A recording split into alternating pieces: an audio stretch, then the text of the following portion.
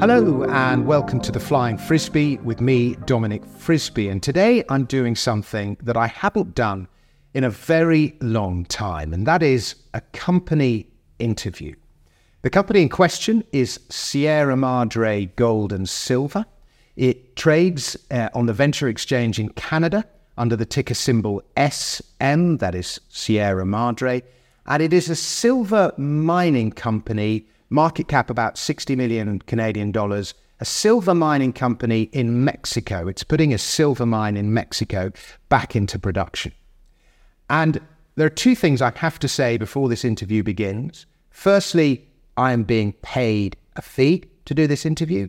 And secondly, and this is the real reason I'm doing this interview, it represents I'm invested in this company, and it represents my single largest investment in silver, whether it's a silver mining company or silver, the metal itself. So I'm biased. I like this company a lot. But its CEO is Alex Langer, and he's sitting with me now. Hello, Alex. How are you doing? I'm really well, Dominic. Thank you so much. Yeah. And why don't we start? Just give us a quick overview. What does the company do? Tell us about this mine you're putting back into production. Yeah, absolutely. So Sierra Madre Gold and Silver is focused on the restart of the La Guitarra Silver Mine.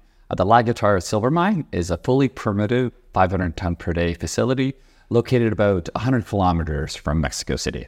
It was shut down in 2018, put on care and maintenance, and has been running, kind of ticking along over the last few years. So we purchased the mine from First Majestic for $35 million US. That was all in shares. And we are, actively pushing it forward towards production as soon as possible. Now, this mine, First Majestic, by the way, if you don't know First Majestic, it's one of the biggest silver companies in the world, and it's run by Keith Neumeyer. And your chief geologist knew this mine before First Majestic purchased it. Is that right? Yeah, it's quite an interesting story. So my chief geologist, also the chief operating officer, Greg Liller, as well as Alejandro Caraballo, they're all part of the management team that actually modernized the facility back in 2003. They then ran it up until about 2007. It merged with another company called Silvermex, which was acquired by First Majestic for $174 million. So we have a lot of intimate knowledge of the mine and very happy to get it back. And why did First Majestic close the mine down? Yeah, it was marginal, honestly, at the time when they shut it down in 2018. It was making money, but not very much. They also had other mines that were running, in particular San Dimas. Now, San Dimas is an incredible facility. It's producing about 1.2 million ounces of silver a month, whereas La Guitarra is producing that annually. So being such a large mining company, they're really running on their silver output on an annual basis, where La Guitarra was just a small amount of that compared to San Dimas or to Jarrett Canyon. So it kind of fell a little bit by the wayside. They still love the mine. They always did. They literally had it ready to turn on the next day. One thing that was quite interesting is they wouldn't sell it to us. They wanted to be part of it moving forward again. So of that $35 million US, they took shares. So they become our largest shareholder. They owned 47.7% of Sierra Madre, and they'd be nothing but helpful in wanting to restart the mine. So in other words, they've kept their investment, but they just want somebody else to run it. Exactly. And they really felt comfortable with the management team, obviously, who put it together in the first place. They didn't mind me as well. I don't believe they really would have sold it to anybody else. It was a perfect circumstance. And what was the price of silver when the mine shut down? Price of silver would have been right around $13, $14 an ounce. Okay, and now silver's $22, $23 an Exactly, yeah. So even last year when we kind of closed on the agreement, silver was around $18, and we were thrilled then. So at 23, we are absolutely delighted. And you said it was at the margin. Yes. In other words, so it was costing $13, $14 an ounce. Exactly. Will that be your cost of production now? Similarly, for sure. What's great about this mine is it's really de-risked. So we know our production costs, we know the cost of lime, we know the cost for water treatment, we know the cost for water, it's right on the grid. We know our employee costs just because we have this amazing information that First Majestic has held and the information we have from before during the Genco days as well. We have agreements in place with the local unions, so we can figure out our costs to a really, really fine detail point. Okay, now what are those costs and how much money have you got? Yeah, it's all going to come out during a mine study plan. So step one for us is to update the NI 43-101 resource report. Historically, it was... That basically means how many ounces of silver you have. Exactly. So if we combine everything together, through First Majestic's work and their AIF, which was done in 2021, that number was right around 17 million ounces of silver. 17. So our plan is to really increase that. We're working through that as we speak. So before the end of the year, I expect that number to be much larger. And then from there, we will work on something called the mine restart plan. And that's where our costing and everything will come forward. So the mine restart plan is going to be similar, at least for ourselves internally, similar to a PEA, so an economic assessment. So we're going to know exactly our costs, but more importantly, the mine plan in detail. We're going to be mining from. We never want to fall behind on production. So it really lays out the perfect scenario plan to restart production and then production following. Rough estimates, I think our costs will be somewhat similar to what it was previously. Okay, so roughly to put the mine back into production will cost you how much? $3 to $5 million is kind of what we're earmarked. US. That'll come out obviously during the feasibility or the mine restart plan, but that's the ballpark figure that we have right now. Okay, and then are there other costs on top of that? No, that's pretty much it. We have about 7 million Canadian. Again, the mine is... How much is 7 million Canadian in the US? About 5 million. Okay. Yeah. So the mine itself is in amazing shape. Like they're running the ball mills, they're running the facility, I'm going to say at least once every 2 months. The underground is in spectacular shape. So our costs are way lower because of development and infrastructure already in place. So you're saying you've got enough money to put it back into production? No, we're going to need a bit more. We are going to need a bit more. So that 3 to 5 million right now is being used to upgrade the facility, upgrade the machinery, but we're going to have a small shortfall of 3 to 5, which I hope to bring in before the end of the year. 3-5 Canadian? US. So. Okay. So, and how will you raise that money? We have optionality there. So we could look at a prepayment in terms of an offtake. Mm-hmm. So this mine doesn't have an offtake tied to it at all. And there's a lot of groups out there that would be very interested. It's a gold silver con, which is very easy to process. There's no nasty elements that you have to remove. So the costs for any of the off-takers are quite low. There's multiple smelters very close by. Mexico is the largest producer of silver in the world. So we're kind of smack dab in the middle of it. That would be one way. There's also a royalty option. We could sell a royalty, which would be very, very attractive to a number of groups. There's debt available to us as well. Again, it's a small amount of money. It's not huge. And of course, the other one would be equity. I'm outside of First Majestic, the largest shareholder.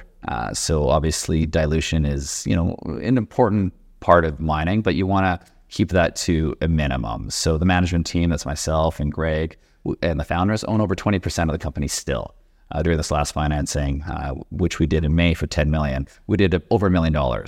So we're really in line with the shareholders. So you guys have got 20%. Yes. First Majestic have got another 47. Yes. So that takes us to 70%. Yeah. The other 30%? It's about just over 10%, I would say, institutional. This last round of the 10 million, 8 came from institutional money, which is great. That was Canada, US, and Europe. Previously, we had some Australian institutions involved. And then the rest were high net worth retail individuals. Okay. Now, you're not the most sort of talked about silver mining company out there. There are other silver mining companies that have got a bit of a buzz about them. Who are your... let's just talk about that, your retail following, and then I'm going to ask you, who are your peers? Which mining companies are at a similar point getting close into production? So I guess our shareholders are, a lot of people that believe in the management team. We've had a number of successes before. Greg, he's actually had 7 projects become mines, which is 7, including La Guitarra. So you often see people have 1 or 2 successes, which is great. And it could be a little bit of luck, but to do it 7 times, I truly think there's something there. I myself, most recently, I was a part of a company called Millennial Lithium. From the very beginning, we had a lithium brine project in Argentina. And we sold that to Lithium Americas for just under $500 million, just over a year ago. Okay. So your background's in finance. It is, yeah. So I started at Canaccord. I was there 2003 to 2009. And then since then, kind of forming companies, finding projects, putting together management teams. This is really the first time that I've taken on the chief CEO role of a company, personally myself. Okay. We were going to talk about who your competitors are. Sure. And go on, tell us about your and how we're going to get a retail buzz around you. Yeah, absolutely. So I've been really fortunate at Canaccord. I was part of the IPO process for both Endeavour Silver and Fortuna Silver. Mm-hmm. So we actually did those at 10 cents each per share. They ran up to 12 US. So during that time, I got really comfortable with silver and really comfortable with production. And so when I started Sierra Madre, this is what I wanted to replicate, almost a mini First Majestic. So those companies started with about 2 million ounces a year production, which is going to be similar to where we'd like to start with La Guitarra and then grow from there. So it's really tough to pick our peers at this point. We also have a full district. So we have 40,000 hectares of land, which is absolutely massive. You'll see a lot of companies have 1 mine or 2 mines or 3 mines. We literally have 5 former mines all at site. We'll be mining from 3 of those mines with a centralized facility, hoping to bring the other ones on. So when you're trying to pick a peer, it's pretty difficult. I, as an investor, I like to see things de-risked. So that's one of the reasons I want to push towards production, and then use that capital to explore the other area. Right now, we have over 53 kilometers of vein material or stockworks at surface. And if you look at that, that's some of the largest exploration potential there is in Mexico, let alone the world. Now, you mentioned 2 million ounces of production a year as your target. Eventually, yeah. Okay, and in the first year, so? First year. So when this mine was producing at 500 tons per day, it was producing about 1.2 to 1.5 million ounces. Mm-hmm. So we're going to come in a little bit less than that to start. So we want to start at about 350 tons per day. Again, it's mining. It's not as easy as it sounds. So we want to make sure everything is running, and then we want to double it. Okay. So once we double it to 800, actually the flotation cells in the facility can run at about 8 to 850 tons per day. Now you're close to that 2 million ounce. Okay. And then we want to double it again. Okay, so in the first year, say 1 million, and in the second year? 2, and then a couple of years later, 3 to 4. Okay. Once you hit that 2 million ounce number per year, it's really quite interesting. You get a re-rating in the market. For whatever reason, you kind of thought of as a small producer, now you're moving into more of a dominant silver producer, and you get a re-rating within the market, so your valuation goes up, which is obviously what we all want. It's all about wealth creation. So let's say at 1 million ounces, and if the silver price is $24 and your cost of production is $14, you're making $10 million a year. Correct. And your current market cap is? 60 million. 60 million. So if you build the mine successfully, and I've never known a single mine, maybe one mine in all my time following mining to actually work straight away. Sure. But if you do that, there's some compelling numbers there. Absolutely. So you see cash flow from month 1, which is amazing. So any of the numbers we run, just since everything is built, like if you wanted to replicate a 500 ton per day facility, probably costs you 50 million US minimum. Just the underground itself, there's over 50 kilometers of underground where the material you need to access to start mining it. That would probably cost you close to 70 million, let alone the buildings and infrastructure, at least another 30 million. Equipment is another 13 million, and not to mention the drill holes. So we have all this advantage, and we've seen it work. We understand what needs to be done. So a lot of those kinks that other mines will have to work out, we have that kind of taken care of. So again, it's all about de-risking. Okay. Now, I can see the upside. Yeah. Firstly, you get a successful mine producing, then you've got the exploration, and you look to build one of those mid-tier producers. Correct. What's the downside? Downside, the one thing I can never control is the price of silver. Mm-hmm. So that's one thing that I learned early in my career. Fighting the price of metal, it just doesn't work. So what I can do as a CEO and as a large shareholder is make sure that we're on the lower end of the cost curve. So say silver does drop back down to $18, if that we have profit, that we can continue to move forward and explore and make the mine bigger, increase production, which would also increase profit. So the one thing I can't control is silver price. Yeah, absolutely. Well, I'm a known cynic about silver. I call it the metal that always disappoints because it's got so much potential, sure. Yet it's silver.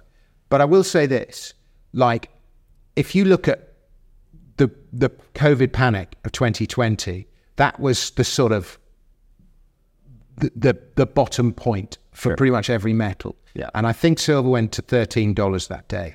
Yes. Maybe 12, but it was in that 12, 13, yeah. 14. So that is the kind of the lowest it's going to go in a market panic. Sure. 12. And you're still at break even, we are. Give or take. Now, I remember in that mining bear market, 2012 to 2015, there are a lot of companies who just could not produce, they were producing metal at a loss.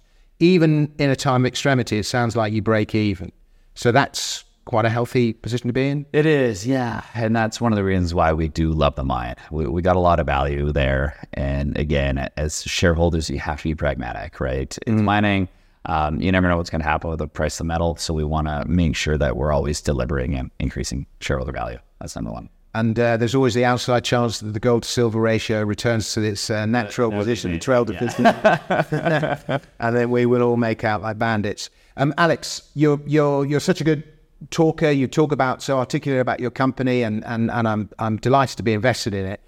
Is there anything I've forgotten to say? No, not really. We're thrilled. We are truly delighted to be able to get this mine. We think it's an opportunity that really doesn't come along, all the time. We have the right people in place to execute. I think the right capital will be available to us to push forward. Mexico as a mining jurisdiction for us has been wonderful. I think being fully permitted is a really big feature.